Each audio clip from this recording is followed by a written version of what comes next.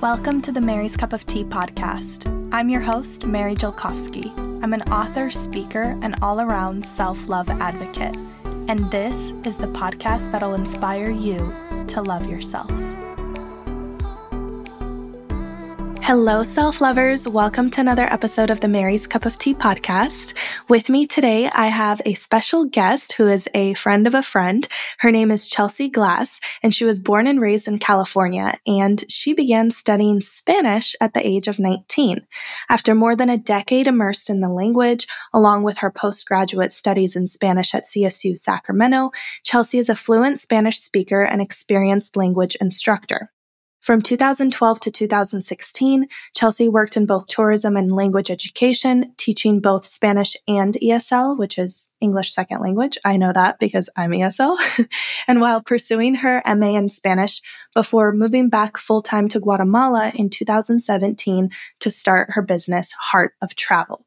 Chelsea has a deep passion for authentic travel and aims to dispel preconceived ideas and notions about Latin American cultures through small group trips. She now currently resides in Antigua, Guatemala, which is arguably the most beautiful town in the world, with her partner Luis Miguel and two baby girls named Maddie and Nati. Chelsea, welcome to the show. Hi, Mary. Thank you so much for having me on today. I'm really looking forward to our chat. Likewise, I've heard so much about you through Allie, and when we think about what it means to be a female entrepreneur and who is one person that does it all and does it all so beautifully, you always come up in that conversation repeatedly.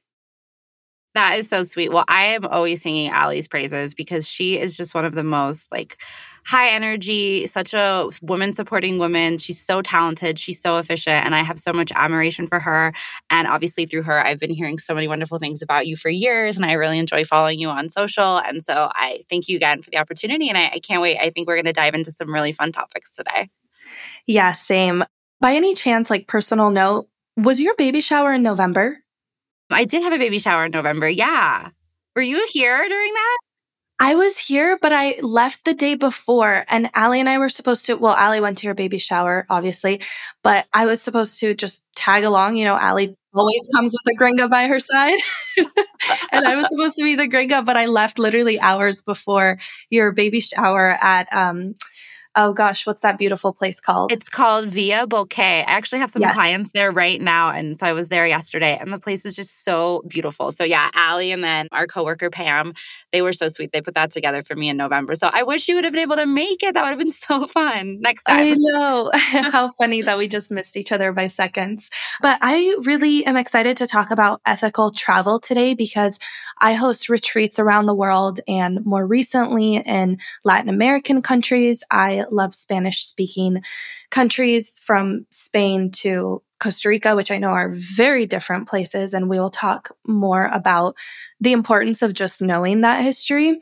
But I want to backtrack to the first time you traveled, really, really traveled, not a vacation, but extended travel, or you felt really immersed. And what was that experience like for you?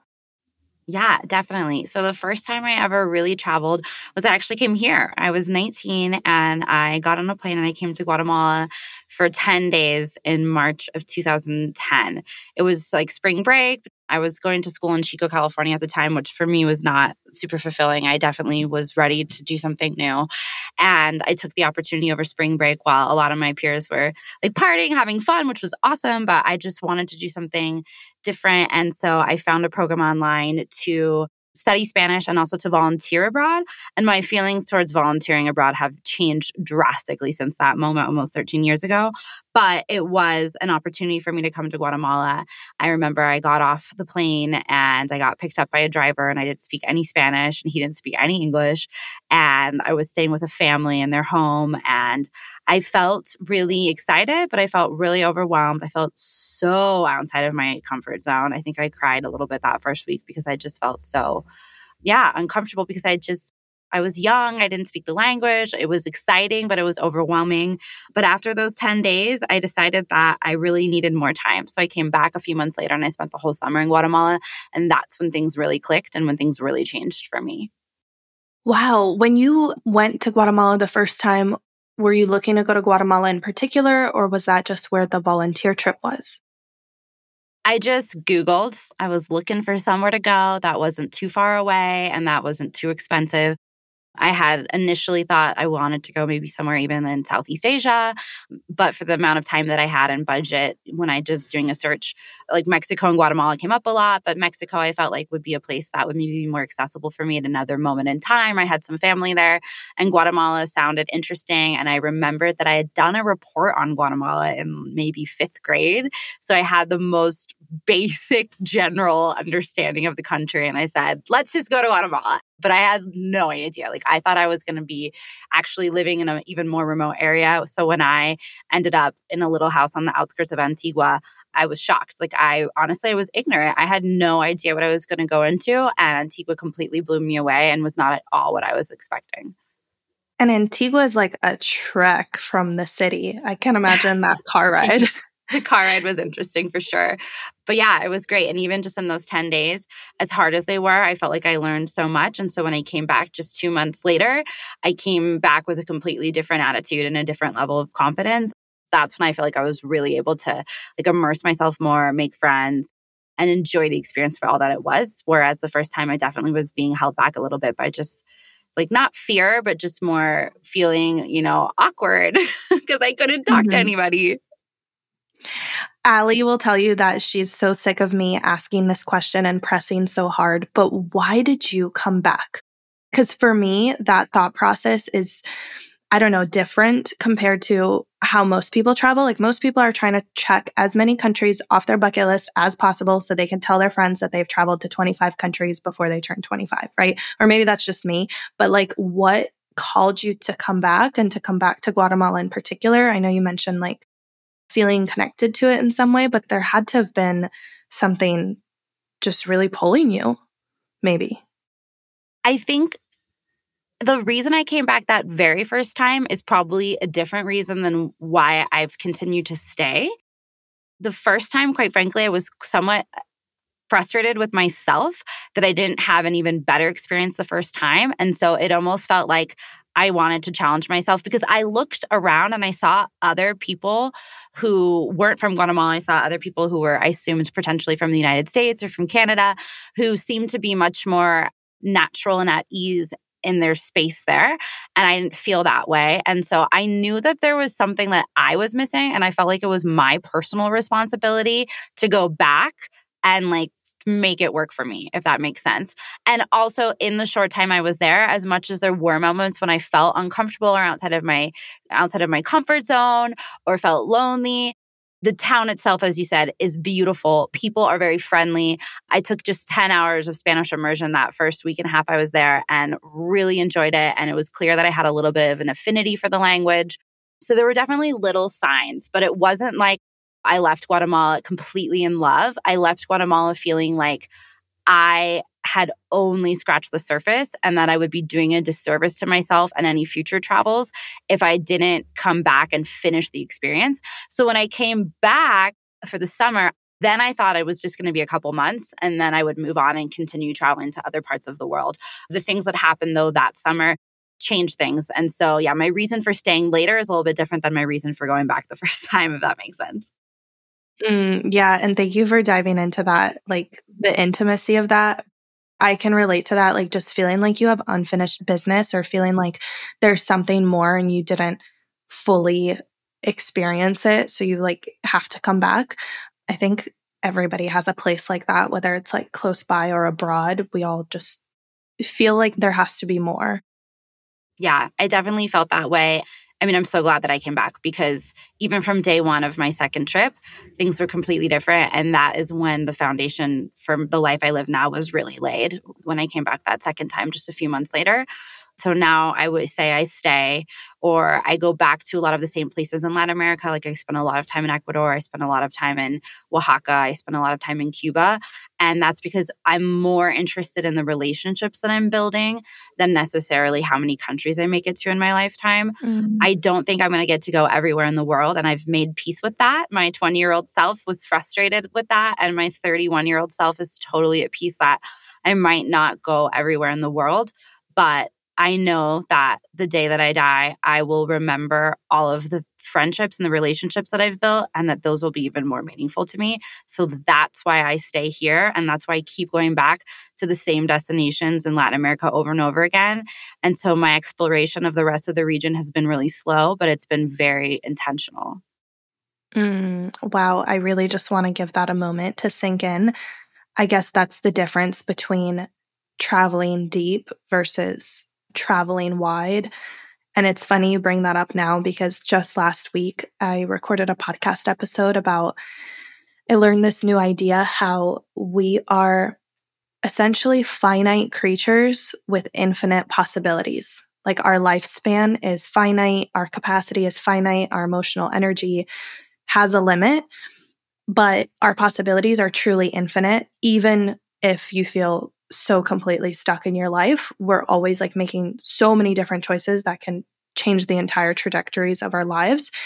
And it sounds like so big and scary and existential, but really once we like make peace with that, then we can step into like what truly matters, which it seems like for you is the depth of your relationships and really getting to know a place and its people and really going for the depth instead of spreading yourself too thin.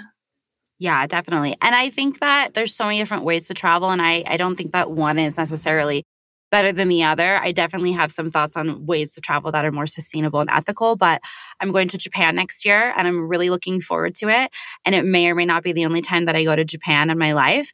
And I know it's going to be an incredible memory and great experience, but I also know that I'm never going to have the tie, or I most likely won't have the ties that I have to Guatemala with Japan. And that's okay, right? Because they're different experiences. So going to Japan is going to be a trip for myself to just have a great time and learn new things and hopefully make some form of connection. But it's totally different versus what I'm trying to do here in Latin America is really more about creating a life here versus having a great travel experience.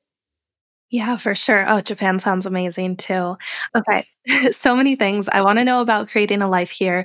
But first, I want to backtrack to at the beginning, you mentioned that your thoughts about volunteering abroad have changed, and then you brought up ethical travel. So I want to talk a little bit more about that, and then we'll circle back to what kept you in Guatemala all these years and the life and family and business that you've built there. How have your thoughts on volunteering abroad changed, and how does that tie into ethical travel? So there are a lot of nonprofits or organizations here in Guatemala where you can come and you can volunteer. And I definitely think that there are some that are handling that in a way that is positive. But for example, when I came to volunteer here, I was paying an organization to set up like my housing, to set up my Spanish classes, and to set up my volunteer placement. And so there was a business that was making money off of me as a volunteer. Now, I definitely see value in what they were able to give to me in terms of setting up logistics and creating kind of a community for me. Like I had an instant in-country support. So I definitely think that they deserve compensation for that. But when it comes to the volunteering, I was placed in the infant malnutrition ward in a public hospital when I spoke no Spanish, had very little cultural understanding or background information, and I had no medical experience. And quite frankly, I had a little bit of a fear of hospitals, which I've since gotten over. So luckily, nothing happened in the sense that nothing went wrong. But now that I'm older, I look and realize that could have potentially really been actually hazardous. Or I wonder, was I just making the nurse on staff's job harder by them having to try and figure out what to do with this gringa who they couldn't communicate with efficiently? Or was the attention that I was giving to these children in the unit, was it helpful to them? Or were they creating an attachment that then they were going to have to go through detachment when I left 10 days later? So a lot of these things I wasn't necessarily thinking about with that level of analysis at the time. Like I didn't feel comfortable in my volunteer placement, but I did enjoy it because I got to spend time with these beautiful, sweet children. But the volunteering experience isn't supposed to be for me. It's supposed to be for the community that I'm there to serve. And I don't really know how well they were served by my existence there. And I almost wonder if I, at times, perhaps made things harder for them. Meanwhile, there was a business that was profiting off of selling me that experience. So I now feel like if you're going to do some type of outreach abroad, or if you're going to do some type of volunteering abroad, it's really important that you actually have a specialized skill and that you can offer a quantifiable experience where you can say, okay, I'm a doctor and I'm going to go in and I'm going to perform X amount of this type of surgery in this community that has consented to this, that has expressed that they need this, and I'm qualified to do it. And that there's really no like for-profit like action happening there.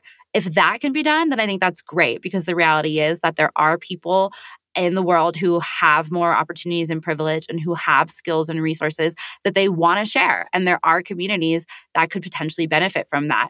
But for me, it was feeling like there wasn't enough thought into just placing young, mostly recently graduated high school students or university students in these different placements where we really were not properly trained. And I don't know how much the people who in theory were getting served actually had authority in deciding how they wanted things to be done. So that's where my reservation towards volunteering abroad has come. I also feel that it can sometimes extend this concept of charity. And I personally believe that opportunities for employment, entrepreneurship opportunities, providing the tools and resources for communities to be self-sufficient is much more beneficial to them in the long run than this kind of weird dichotomy where we have of them relying on this foreign aid, but it's really just putting a Band-Aid instead of actually addressing the issue. So those are my feelings in a nutshell on that one. I could probably go in for a long time on it. Chelsea, that is so eye-opening. And I shit you not, if you ran for president, you have all our votes. No, I mean, seriously, it reminds me of a few years back. I was hanging out with this like very cultured group. I'll tell you more about that later, because it was the first time that my eyes opened to travel and learning new languages and that kind of stuff. But they were talking about their experience of building a school in Vietnam and how humbled they were by eventually the truth coming out, which is that building a school does jack shit, because these places don't need schools, they need teachers that get paid. And I remember this story, there was definitely more details to it, but my biggest takeaway, I mean, I was like 12, 13 years old, so I apologize for perhaps butchering that message. But what I remember is that just thinking about how from a Western perspective, or I'll speak for myself from like an American mindset, we glamorize this kind of white saviorism where, oh, I'm going to build a school and do good and get praised for it. And that I'm sure is often well-intentioned. But the reality is that it does more harm than good, because it sucks resources that could have otherwise been put where they're actually needed, which is that humbled fact that they don't need a brick wall and desks, they need teachers or whatever else that community needs. It's up to them to decide, not organizations outside in a place like the United States. Yeah, totally. And I do think that so many of the people that come down here truly come down with the best of intentions. And so that's why I feel like it's really these organizations or these companies, or these, sometimes it can be schools, sometimes it can be whatever kind of community group that I think oftentimes have the correct intentions, but the people who are at the leadership levels in those types of organizations, a lot of times I feel like there's a lack of a deep relationship and a deep cultural understanding, and that things are a bit surface level. And that is what results in these types of experiences where, like, I've seen it myself. I've watched people set up clinics or like pop-up community service outreach projects in small towns here, and I've watched them inadvertently not listen to what's being asked of them. And I've actually found myself in positions where I've had to tell people who I think are at their heart really well-intentioned people, but I've had to say, look, I can't work with you because I don't necessarily disagree with your intention, but the execution I don't feel comfortable with. And that's been uncomfortable sometimes too. A lot of people have been really receptive to then listening more and learning more. And I'm also not an expert by any means. And then I've had other people who are just like, okay, well, we don't agree with you. And I'm like, that's fine. But like for me, I feel like at this point, I do have a really strong grasp on nuance in the language and culture down here. And sometimes you just get a look across the room from somebody that they're like, this isn't cool. Can you help out these other gringos? And I'm like, oof, it's a tough position to be in, but it's one that I feel grateful that I have the opportunity to be in, and hopefully in some way be a bridge to help improve some of these types of cross-cultural interactions so that they are truly positive and more mutually beneficial. Because I think a lot of times, like you said, with these white saviors, I think their intentions are really right, but at the end of the day, they're still very much centering themselves, and the community or the people who are supposed to be getting help, they need to be the central focus if you're doing that type of work. Yeah, I want to highlight that like when we know better, we do better. Totally. The hardest thing is giving ourselves space to maybe be not right or maybe outright wrong. And that's the part that's really uncomfortable. So just to like normalize and humanize that experience, how did you come to learn all of this? I'm assuming there was a little bit of trial and error or uncomfortable moments. And I'm pretty sure that knowing the language was something that really allowed you to pick up on, like you mentioned, cultural nuances, really listening to people and what they're saying in that particular community. How did that journey unfold? So you came back to Guatemala, you spent the whole summer there, and what happened next? Yeah. So I came back to Guatemala. I spent the summer here, and I was given the opportunity to work for a travel company. So there was this gentleman who he was in his late 20s. He was Guatemalan, and he had just opened up a little travel company, and his office was actually inside the school that I was studying Spanish at. And we became friends, and he saw that I was able to round up other students to kind of sign up for his weekend excursions. So eventually he offered me a job, and my summer actually turned into an additional 2.5 years. So working for him in the travel industry was really eye-opening because I got to work alongside Guatemalans instead of being in this kind of dynamic where we were different. All of a sudden, I was on a team, and everybody else on the team was Guatemalan men, actually. So that had some interesting elements too. So I was thrown into a world that wasn't designed for foreigners. I was thrown into a Guatemalan world and told to figure out how to exist in it. And so that allowed me to learn a lot and to actually become friends with people from Guatemala, from a lot of different walks of life, lots of different socioeconomic backgrounds, different languages, because not everybody in Guatemala speaks Spanish even as their first language. I was just exposed to so much more of the country than I would have seen if I hadn't been actually working there. And then I became friends with a girl from Guatemala named Ana. We all refer to her as Chiva. And we met in a course to become ESL teachers. And at that point, my Spanish was pretty good. So we would speak in Spanish a lot, but we would also speak in English. Her English was it's phenomenal. It's flawless. And we became really good friends, and we just clicked. And we had a lot of these conversations. And honestly, she was really instrumental in helping me to better understand the Guatemalan experience and to explain nuances of culture to me, and to kindly let me know when maybe I was having a gringo moment, and when maybe something that I was well-intentioned in my actions, but I wasn't understanding how it might translate. She was somebody who was really good about providing correction, but there was just so much trust and friendship there that I never felt like too defensive or closed off to it. I was really genuinely interested in learning from her. That was definitely really, really important. Just for people who might be unfamiliar, a gringa moment is like a white girl moment. And it is said, is said with the utmost of love. You know, people gently poke fun at the gringa. At least that was my experience when I was in Guatemala or when I'm in Costa Rica. And it's nothing meant to hurt or harm anybody. So, okay, continue. You met Ana. Yeah. So I met Ana, and we would travel together because later we worked together. So we would spend a lot of time together, and we'd be spending all day with foreigners, having a great time. And then we'd get to our hotel room at night, and we'd stay up and we'd be talking, and we'd be analyzing things, and we'd be having these really cool open conversations. And I think that I demonstrated a really genuine interest in learning about history and culture and current events. And I think I showed an openness for her to correct me or talk about things that might not be that comfortable, but that's because we had developed the foundation of friendship. So this is why I think it's important to invest in relationships, because when you're trying to relate with somebody across cultural and potentially linguistic barriers, without trust, or what we call la confianza, without esa confianza, you're not going to necessarily have a fully authentic and transparent conversation where you're actually things are gonna stay surface level. And a lot of times when we're having surface level conversations, we're polite, which is good. But sometimes when we want to have more honest conversations, that's hard to do if there isn't already trust.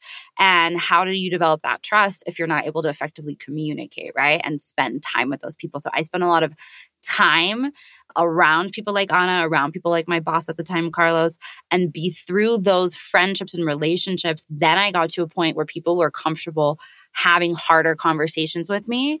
And that allowed me to grow and to then become kind of a bridge and have other people from my culture who want to come and travel to these places who maybe don't have a year to develop those types of relationships. But through me, they can have more of those moments because I've already created that kind of safe environment alongside these different people. So trust and time.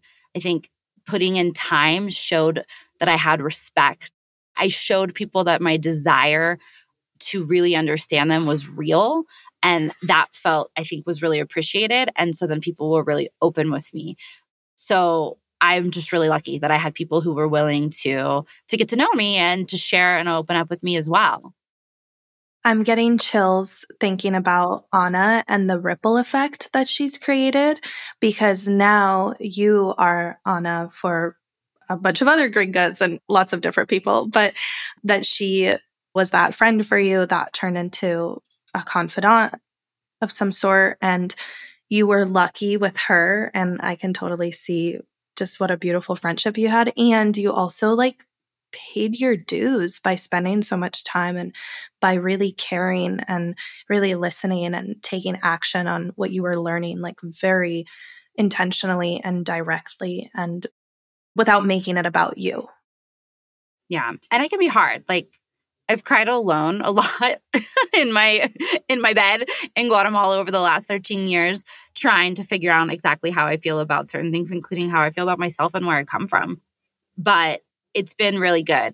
Guatemala is the longest relationship of my life, and it has forced me to grow in a lot of ways. So I'm really, really grateful. So there's definitely been challenges for sure, but I think that's what we're here to do, right? We're here to grow. Yeah, you just shared the juiciest thing, and I'm sorry, I'm going to double click on that. The longest relationship of your life has been Guatemala, and you said you were questioning who you are and where you're from. What do you mean by that? At this point, is there a part of you that feels Guatemalan, or is there a part of you that feels like you don't fully belong? Or what do you cry about when you do cry? Yeah, I feel like it's hard to say because in so many ways, I completely feel that I belong here, and I feel like I have been embraced, that I have a wonderful community, and that I have so many people here that I can count on, both Guatemalans, people from other parts of the world, because we have such a diverse community here, at least in Antigua. So in many ways, I definitely feel like I do belong here, but at the same time, it would be ridiculous to say that I could identify 100% with the Guatemalan experience, because that's just simply not true. I didn't grow up here. I wasn't raised here. I have not lived the same experiences that a lot of my friends have. And it's not like there's one homogenous Guatemalan experience anyways. I mean, everybody has their own individual experience. And within Guatemala, there are so many different ethnicities, socioeconomic statuses. You can live in an urban area, you can live in a rural area. I mean, there's no such thing as the Guatemalan experience, right? So that in and of itself is really complex. So I definitely feel like I fit in. I definitely think that when it comes to other foreigners in town, the fact that I have really fluent Spanish and a really Guatemalan circle, definitely I have immersed myself a lot. But that doesn't take away who I am and where I came from. But on the flip side, I do not feel at all at home in the US. I feel very disconnected from where I came from and the people I grew up with. And that at times has been painful for sure, to try and reckon with that, it's hard. It's something that I'm still, quite frankly, kind of trying to work on. And now that I have children, figuring out how I want them to interact with all these different cultures in their life and how that's going to shape them. That's something that I talk about a lot with my partner. And we don't know what is necessarily the right answer.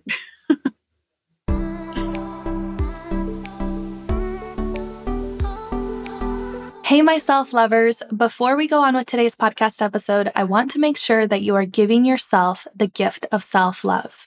The Gift of Self-Love is a book I wrote to help you build confidence, recognize your worth, and learn to finally love yourself. And it's available in stores and online worldwide.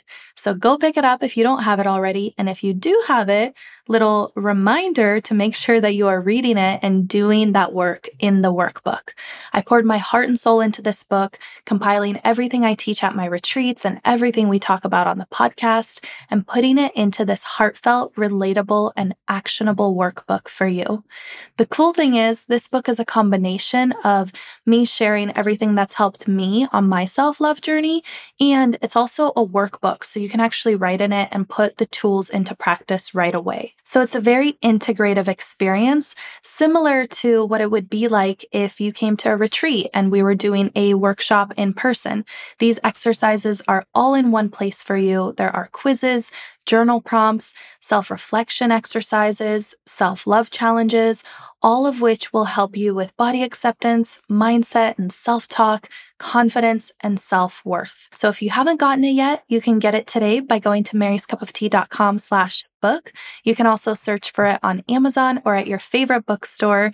And please take a second to check out all the amazing reviews. At this point, the book has reached thousands of people all around the world, and these reviews are so special to me. They literally make me cry when I read them, and I hope that this book has the same profound impact on you. So go to maryscupoftea.com/book and give yourself the gift of self-love.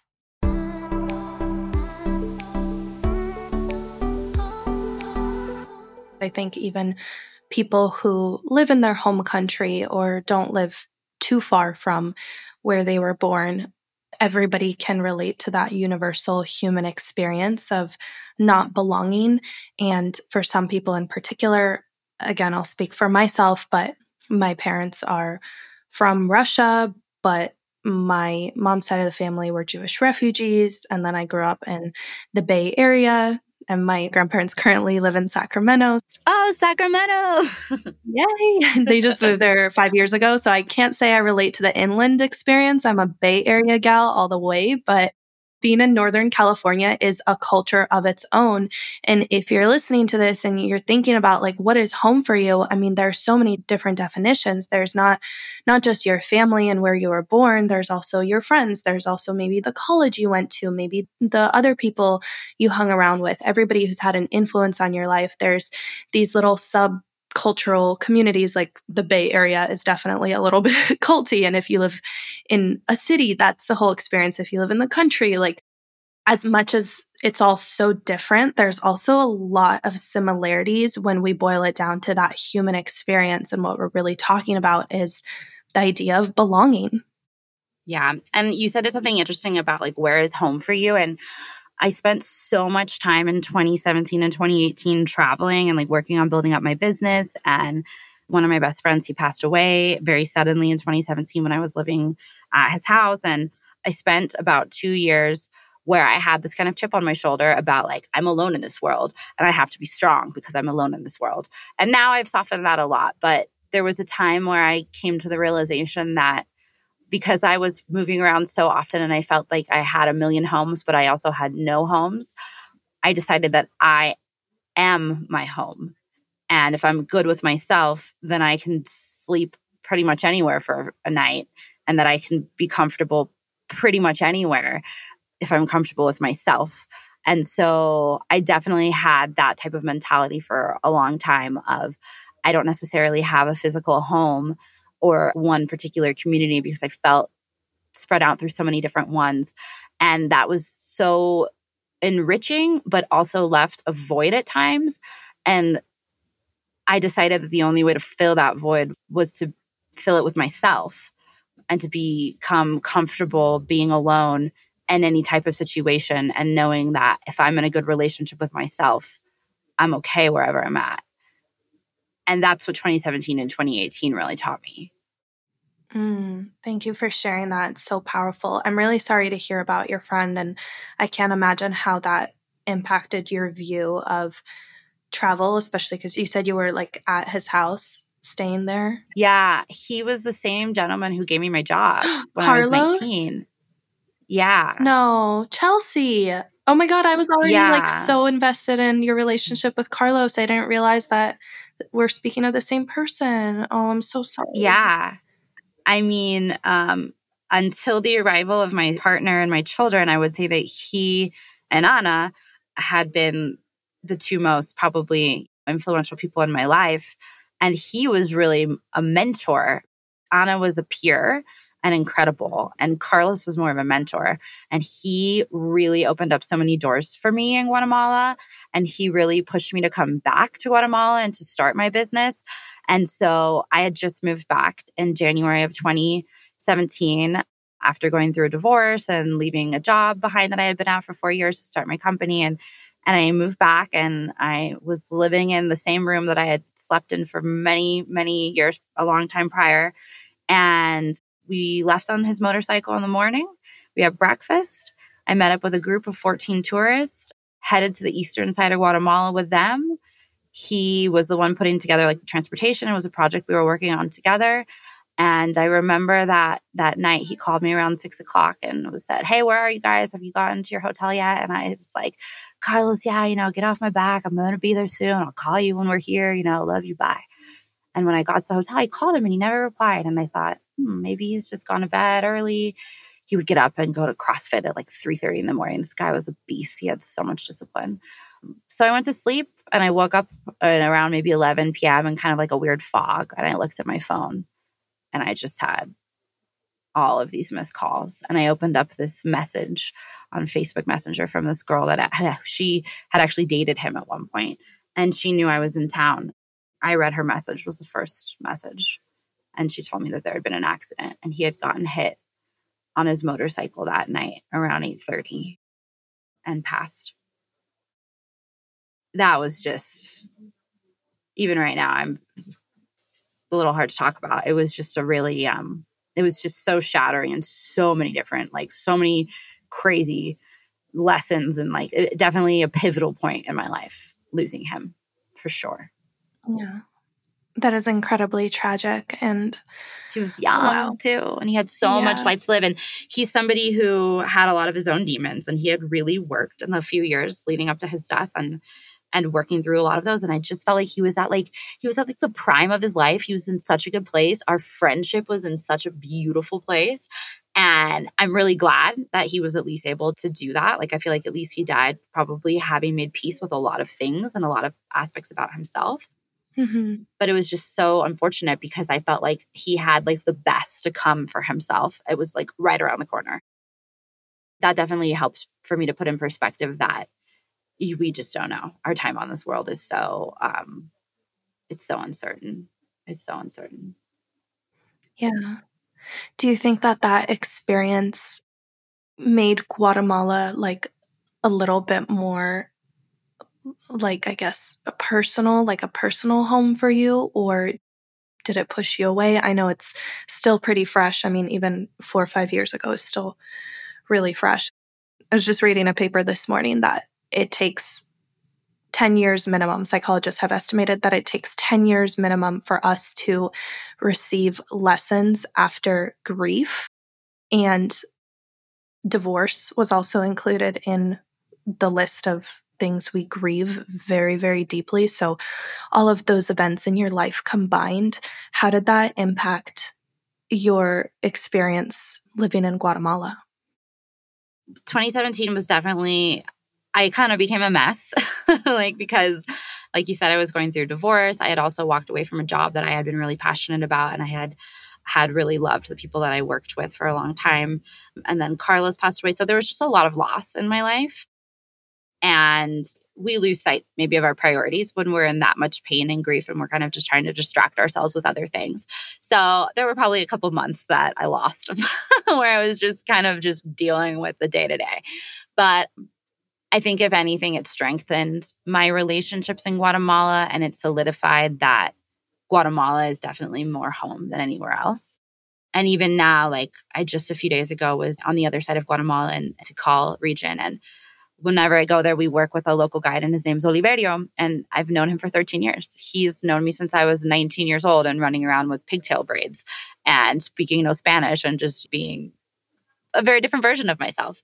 And I never would have met him if it weren't for Carlos. And every time we see each other, even if we see each other once every couple months, every time we see each other at some point or another in the day, we have a moment where we talk about him. And we remember him and we recognize that he is the thread that holds us together, and that even though he's not here anymore, that we're still here and we're still working together and we're still able to keep a lot of what he wanted to do alive. And so I think that having shared trauma definitely has bonded me to some of the people that I work with in a way that is pretty unique for somebody like me to have that type of relationship with some of these people, just because we come from such different worlds, but we have this very significant shared loss that we can be there for one another. And it definitely makes me feel more connected to a lot of these people. And I can't speak for them, but I think that it makes them feel more connected to me too.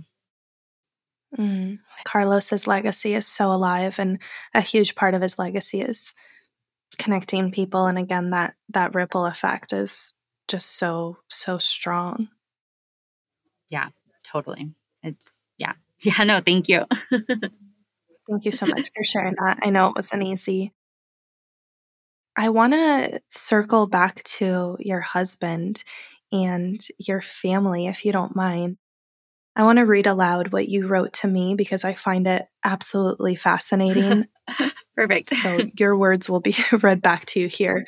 But you said, my partner, Luis Miguel, is Cuban and had never left Cuba until he moved to Guatemala 7 weeks before our first daughter was born.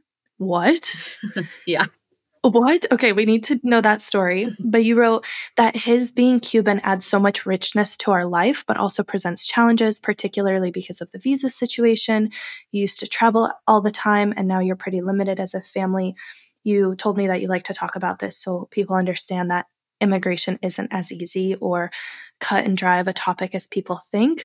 And then this part, I really was curious about. You said also being in a cross-cultural relationship and where one of us is from an upper middle class, mostly white world in the mega center of capitalism and consumerism versus him being from an ethically diverse yet economically strangled communist island makes for some very interesting conversations and at times some difficult dynamics. Please tell us more about that because it's absolutely fascinating. And the reason why I'm highlighting this, because you were so generous with me before we recorded and sharing these parts of your life to dive into. But the reason why I'm particularly bringing this up is because I'm the type of basic bitch that fantasizes about meeting someone abroad and falling in love and building this life. Of course, this is pre my fiance, so everybody who's freaked out, please don't freak out. But I mean, we all have that, love story in our minds especially when we travel, and we just tend to romanticize these aspects without realizing everything comes with its own challenges, but especially something like romance abroad or cross-cultural, interracial love, all of those different things. So I would love to hear more about this. Yeah, definitely. Happy to speak about this. And obviously, all the things that I'm saying today are my complete personal experiences, but particularly like talking about this topic because it is delicate and it's such a personal thing. And I know that different people have different stories. So just definitely, I'm speaking from my experiences only. And I can only speak for my husband to a certain extent, right? So if he hears this, Luis Miguel, I hope you estás de acuerdo con lo que estoy diciendo. So the good thing is that prior to meeting Luis Miguel and entering into a relationship with him, I had dated and even actually been married to somebody from another culture. I had a brief marriage to a gentleman from Guatemala. Long story, we actually met in the United States and most of our relation took place there. And he was from more of an upper middle class Guatemalan family, which has a whole bunch of other elements. But I at least was familiar with being in a relationship in a language that isn't my first language and being in a relationship with somebody from a different culture. And I had dated some other people here in Guatemala and other parts of Latin America. Nothing super serious, but I'd had a couple other relationships during my time in Latin America. So that definitely helps. I think that if I had met Luis Miguel early on in my travels, I don't think that we would have been able to enter into the relationship that we're in today. I think it would have required too much of a stretch on both ends. Whereas when we met, I already spoke fluent Spanish. I already had friends in Cuba. I already had a decent understanding of Cuban history and politics. So I had a little bit of a leg up on that. So if you're somebody who goes to Cuba and falls in love over the weekend, but you haven't necessarily had some of those prior experiences, more power to you if you want to pursue that relationship. But just definitely get ready because there's a lot to unpack. So the fact that I could already relate to his culture a little bit more definitely helps because my culture was extremely foreign to him and very much a complete world apart. When we first met, I didn't necessarily take things super seriously. And I knew the obstacles that would come with dating a Cuban because of how difficult it is for Cubans to leave. It's not so much that it's difficult for Cubans to leave Cuba. There was a time when the Cuban government made it challenging for its citizens to leave. Now, a Cuban, if they're able to get a passport, which costs around $100, which in Cuba can be a lot of money, considering that that's about what a doctor makes monthly. So just for even that right there, just trying to sink that in, like what a medical professional in the country makes on a month is more or less the cost of a passport. So how do people save up in order to obtain these things is very challenging. They have to have an additional income stream, which usually is coming either from remittances or if they're one of the few people who own a private business in Cuba and are able to generate more income. So I already knew that if we were to be in any type of serious relationship, that it meant that I was going to have to be willing to travel to Cuba frequently in order to see him as much as I wanted to see the person I was in a relationship with at that point in my life. And that at some point he would have to be open to relocating because as much as I love Cuba, it would be very hard to do my work there just because of the infrastructure of Wi-Fi and telecommunications. And that Cuba is incredible, but it's so limited. And if I'm really honest, I don't know if I would want to put myself in a position where I'd have to live with so many limitations and live such a harder life if I didn't need to. And that is like the most privileged thing to say. But you know what it is it's honest. And it's been so crazy to watch Luis Miguel's feelings towards his country change since he's left. And his narrative has changed a lot. In fact, we now get into not arguments, but these really interesting discussions where I sometimes find myself trying to be like, wait, don't forget about the positive things about your country. His perspective has taken almost a total 180 since we met. But yeah, I knew early on that if this relationship was going to go anywhere, that it was going to require a lot of effort and a lot of sacrifice. And it was also probably going to require a large economic investment on my end. And how do you decide when you're willing to go there, especially when I myself was the single, recently divorced, trying to build a business, going through all this loss. Like there was so much going on in my life that I was like, do I do this or am I crazy? And I went for it. So I started going to Cuba a lot, even more than I normally would for work. I started going to Cuba once a month. And then we got pregnant with Maddie. And at that point, we knew that we had wanted to be together and form a life together. But once I was pregnant, it was like, okay, this is real. This is happening. And you have to get to Guatemala because I don't want to raise a baby alone. Like, I don't want to be far away from the father of my child. That was like kind of the first big, like, okay, we have to figure out how to get you to Guatemala. And even just getting him to Guatemala was a challenge and was money and was time and was stress and was fear. And when he landed in Guatemala, he almost got turned back. He almost got sent back. And I luckily was on the same side of security. I'd flown in that night and I had to go to immigration and basically just kind of not bullshit, but lay on the charm and answer the questions and just get this official in immigration to let him in because he had a visa that had been approved at the Guatemalan embassy in Havana. But the official in immigration here in Guatemala gets the last decision, and they normally send Cubans back. And so that was a terrifying moment. So we've just had so many situations. And even now, he doesn't have a U.S. visa. We're waiting. It's been over a year. So if I want to go to Ecuador, if I have to go to Ecuador for work, he can't come because Cubans need to get a visa to go almost anywhere in the world. And a lot of that pressure comes from the United States. That puts pressure on their allies to keep Cuba on this short list of Category C countries where it's really difficult to get visas. And they're trying to punish the governments. They're trying to put pressure on governments to change their systems. And they're also trying to stop like huge influx of migration. And so it sucks because if I were to get seriously ill and need to go to the United States for medical treatment, he can't just get on a plane and accompany me, or if one of our daughters were to need something, or if something were to happen to my parents, he wouldn't be able to be by my side. And those are things that, as a US citizen who isn't in this type of relationship, we can really pass through life kind of ignorant to the real, true complexities that the immigration topic presents and the way that affects everyday people's everyday lives. And so for me, it's even deepened my understanding because I was passionate about the topic and an advocate for finding easier ways for people to be able to have opportunities to migrate legally. I am pro-immigration. I also think that the current system is a disaster. But even now that I'm living it myself, I have way more understanding and feelings. And just to preface it, we're fortunate because I am a US citizen who's lived there, who I speak the language fluently. We have access to be able to seek legal counsel. Like, we're lucky and it still sucks.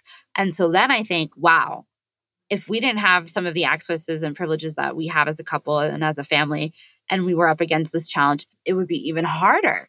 And so that living it has really, really just deepened my empathy and my compassion. And also it pisses me off, if I'm honest.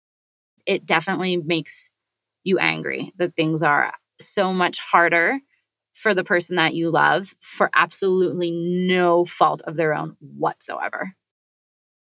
Yeah, and this is so important for especially like US and Canadian citizens, as well as other countries that have just more freedom and flexibility. Like, we really, really, really, really take it for granted. And the whole immigration issue, how we just, have the privilege to even ignore it or to not think about it. Like, it's so heartbreaking. I'm really sorry you had to go through all that. And I'm really happy for you and the family that you've built in this country that you said was, your first love or your longest relationship. And I hope that it's worth it because you deserve the absolute world. But just thank you so much for sharing so vulnerably with us. Yeah, of course. And no, I mean, despite its challenges, it's definitely worth it. But I definitely think getting into a relationship with somebody from a different culture who's grown up in such a different way from you, it has a lot of these kind of hidden obstacles that you might not notice when you're in that first phase. Because think in the beginning where we'd walk around Havana listening to music and having ice cream and sitting on the malecón and all these really amazing movie-like romance, and it was so amazing. And we still try to recreate moments of that here and there when we can. It's tough with 2 kids and a bunch of stuff going on. But you're usually not diving into the difficulties in that first year, especially when we were only seeing each other for 4 or 5 days at a time, once a month. And then all of a sudden, boom, here he is in Guatemala. I'm going to have our baby in 7 weeks. That is just a lot to be thrown into. And then we were thrown into a pandemic. And it was just me, him, and our baby, and no certainty of what was going to happen with my business and the world feeling like it was ending. And that's an incredible way to build a bond. But a lot of stuff comes up, and we all have our own childhood trauma. And Cuban culture, like, people aren't going to therapy there. People aren't going to therapy or like writing. I'm not saying never, but like in general, like the culture of like working on yourself and self-improvement and going to therapy and talking about your feelings and journaling, like all of these things that I think are really healthy and great to do. When you're waiting in line for 7 hours to see if you're going to get a couple pounds of chicken to take home for dinner that night, you're not doing those things. Yeah. So much pain is really kind of shoved down, at least in my experience with my partner and what he's talked to me about some of his peers and what they've gone through. There's a lot of stuff that they don't work through, and that comes up in a relationship. And I definitely have my own personal things in my life that I think are partially products of culture. And so we'll be in these arguments, and at one point, one of us will be like, wait, let's make sure we actually understand what the the other person is saying right now before we react to it. Because you can't just assume that what you're saying is what's being transmitted when it's getting filtered through a completely different language and cultural context. And it's hard. And as much as I speak fluent Spanish and as much as I identify with Latino culture and I love Cuba and I have other Cuban friends, like I don't know what it's like to be Cuban and I never will. And I have to be okay with that. And Luis Miguel has to be okay with that and vice versa. And I think that requires more stretching than people realize. And love is really powerful, but love doesn't exist in a vacuum, right? Like you have to be able to do other things. And so for us, we made a choice to be in this relationship and to raise this family together and to try and go up against these obstacles that are in front of us. And I have to look at it that way, right? Because if we think that we are just powerless to our destiny, then I think that our relationship would unravel because there's no way it's going to work unless we're both actively working to make it work. And that's true of any relationship. But when you add on all of these interesting elements of culture, of money, politics, the fact that I'm from a country that has participated actively in the economic strangling of his nation, I mean, that's a lot. That's heavy. To think that there might not be any subconscious, deep-seated resentment deep down, I don't know, but I think it would be fair if there was, like I wouldn't hold it against him, but that's just so much to talk about when you're, young and falling in love and starting a family. So it's definitely been super rewarding, but not easy. You sharing the just harsh realities of your relationship is not only really eye-opening, but also inspiring. And I don't mean that in a way like, if they can do it, anybody can. I mean it in like a very practical way, because I think the golden thread in this conversation has been like, we've gone so deep, and it's so deep into a very specific situation or a very specific travel experience or a very specific intercultural, interracial relationship. And yet the common themes that we can all relate to, like, okay, wait, let's make sure we understand what one another is saying. And you have the power of language to really bring that wake-up call, like, hold on, there still might be some things lost in, not translation, but just some things lost. But I think a lot of people can relate to that in their own relationships. Like 80% of the time, I just didn't listen well enough, or I just couldn't understand because I only knew what I knew and didn't have a capacity beyond, or I was so stuck in my own mindset that I didn't see this whole other world going on with so many other different realities. And as soon as we branch out a little bit, not only do we become a little bit better humans with a more cultured worldview, but we can also just experience the depths and complexities of life and all of their beauty and all of their glory. I'm so, so grateful for you sharing all of this. I appreciate having the opportunity to speak about these types of things, because they're not conversations that you just like have any old day, right? But I really love talking about this kind of stuff because I think that it is important for people to hear other stories, because maybe there's people who are in a similar situation, and to know that they're not alone, and to know that, yes, if you look at my Facebook, there's pictures of my family and I, and we are beautiful and we look happy, and we are, do not by any ways get me wrong, but there's a lot of work behind that. We've both had to stretch really beyond what we're comfortable with and make sacrifices, and my sacrifices look very different than Luis Miguel's, vice versa. And so that can sometimes create tension, but ultimately it also has made us feel really connected, because now he doesn't fully identify with some people in his family. He doesn't fully identify with his country because he's not there anymore. So here we are both living in this country that neither one of us are from, and piecing together this life and raising these two girls. And we can feel kind of lost and lonely, but if we can sit down at night and talk about how we're both feeling in a really honest and vulnerable way, then we could support each other in that, and accept that we won't ever fully understand the other one's experience. And one of the things I was thinking about the other day is like, what more do we really want? And I think particularly as women, but humans in general, we want to feel heard and we want to feel understood. At least I do. Like whenever we're in an argument, I find myself saying things like, I just solo quisiera que me entendieras. Like, I just wish you understood me. I just wish you would hear me. And then it's like, you have to come to the acceptance that nobody, even if they're from the same culture, even if it's your parents, nobody is going to understand you the way that you understand yourself. And everybody develops an image and a perception of who you are in their brain that's relevant to their world. And while they might get close to seeing you the way that you see yourself, like, it's never going to be. Like, that's just never. And it's almost freeing. Like, accepting that, like, Luis Miguel can know me to my core in so many ways, but he will absolutely never know what it's really like to be me, and that is okay. That's liberating. Chelsea, I don't know if I'm liberated quite yet, but I do know that this is going to be the prime topic of my therapy session tomorrow. So thank you very much for that. Well, you're welcome.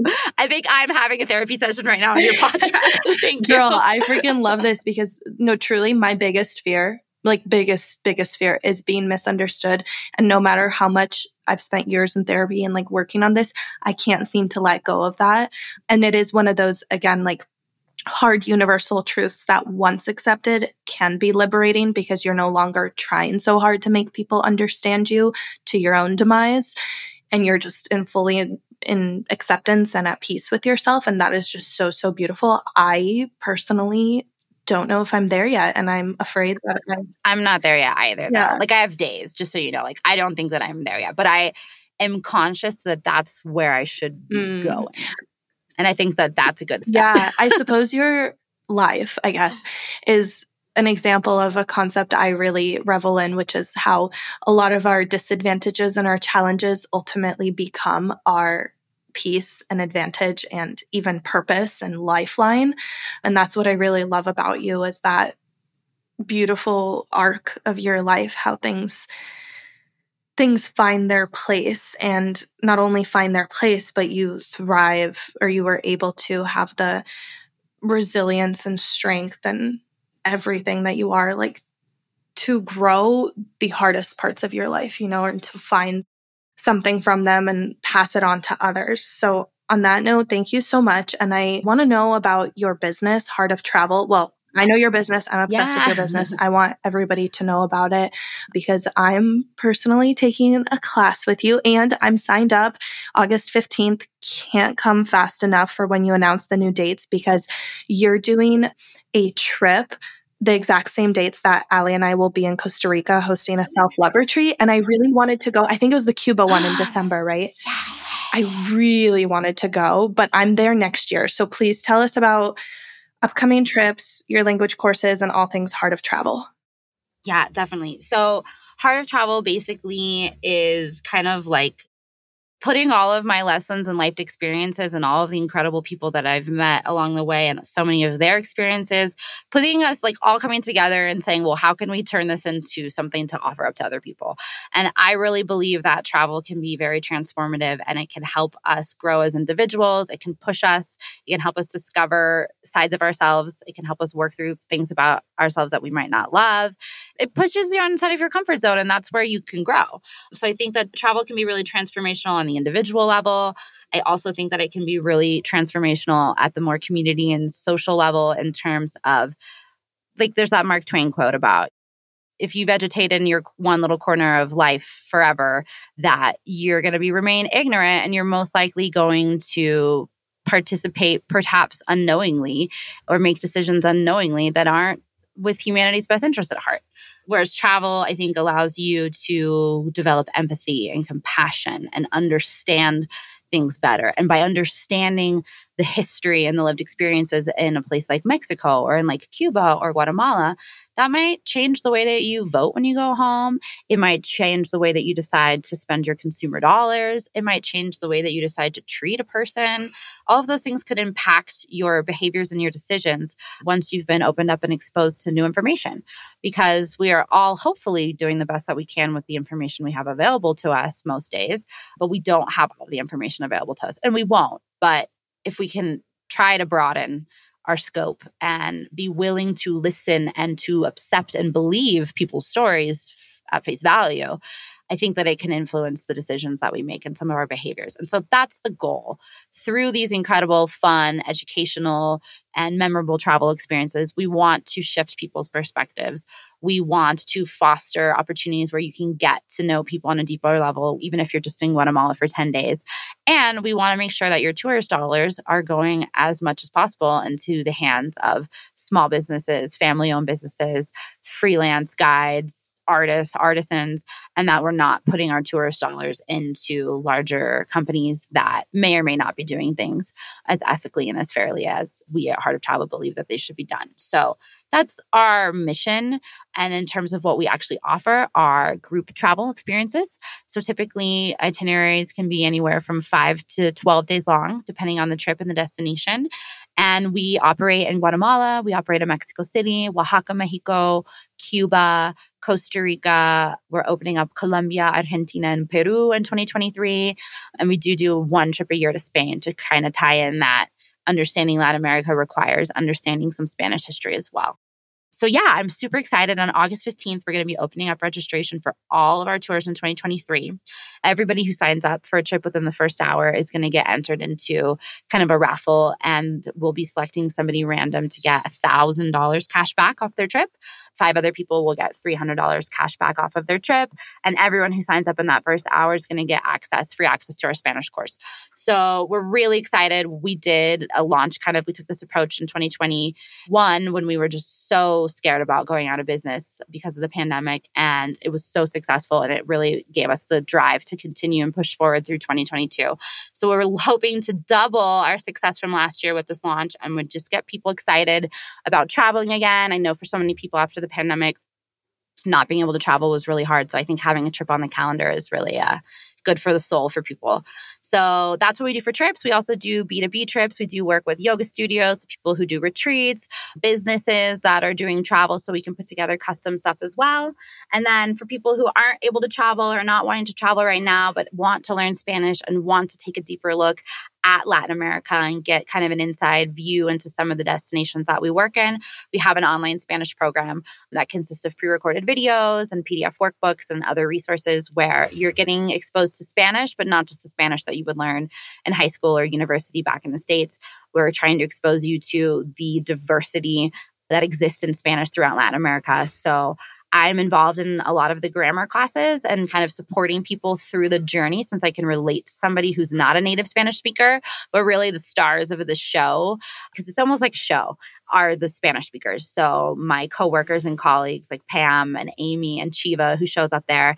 And then people like my husband, Luis Miguel, people like our friends in Cuba and Ecuador, who have also contributed and added an element of richness and bringing them into their homes a little bit through a virtual platform. So yeah, we're all about travel. We're all about learning Spanish, but all of it really is with the point of being able to connect with more people on a deeper level in hopes to create a more equitable and just world, which is lofty, but that's the goal. So shoot for the moon, land among the stars kind of a thing.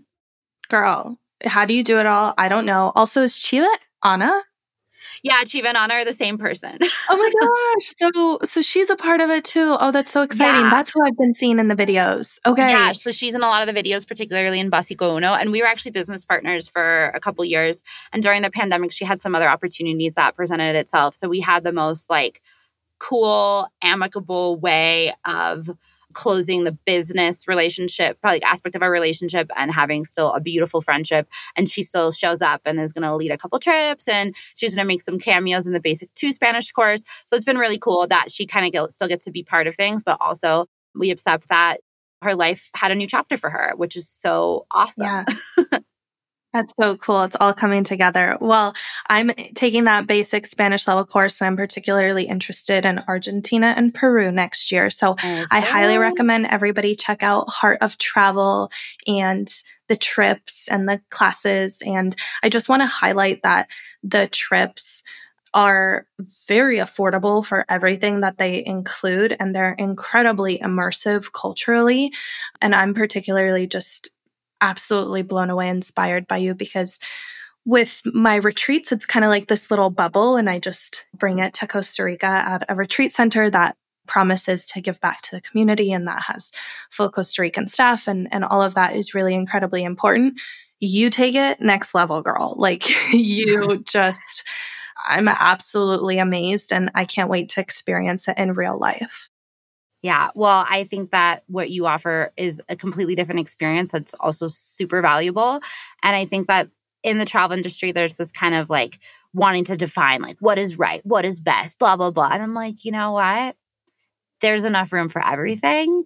And I think it's really valid if somebody says, you know what, I want to go to Costa Rica for a week. And right now I just kind of want to work on myself and focus on myself. That's totally valid. So I think that it's really beautiful that you offer that type of experience to people and that you are as intentional as possible in the indirect impact to the community that it has. So I don't do what you do and I wouldn't be able to do that. And I have a lot of respect and admiration for what you do as well. And maybe one of these days we can combine forces. I was just going to say the same. Hopefully our relationship continues and we can, combine forces and bring something totally new.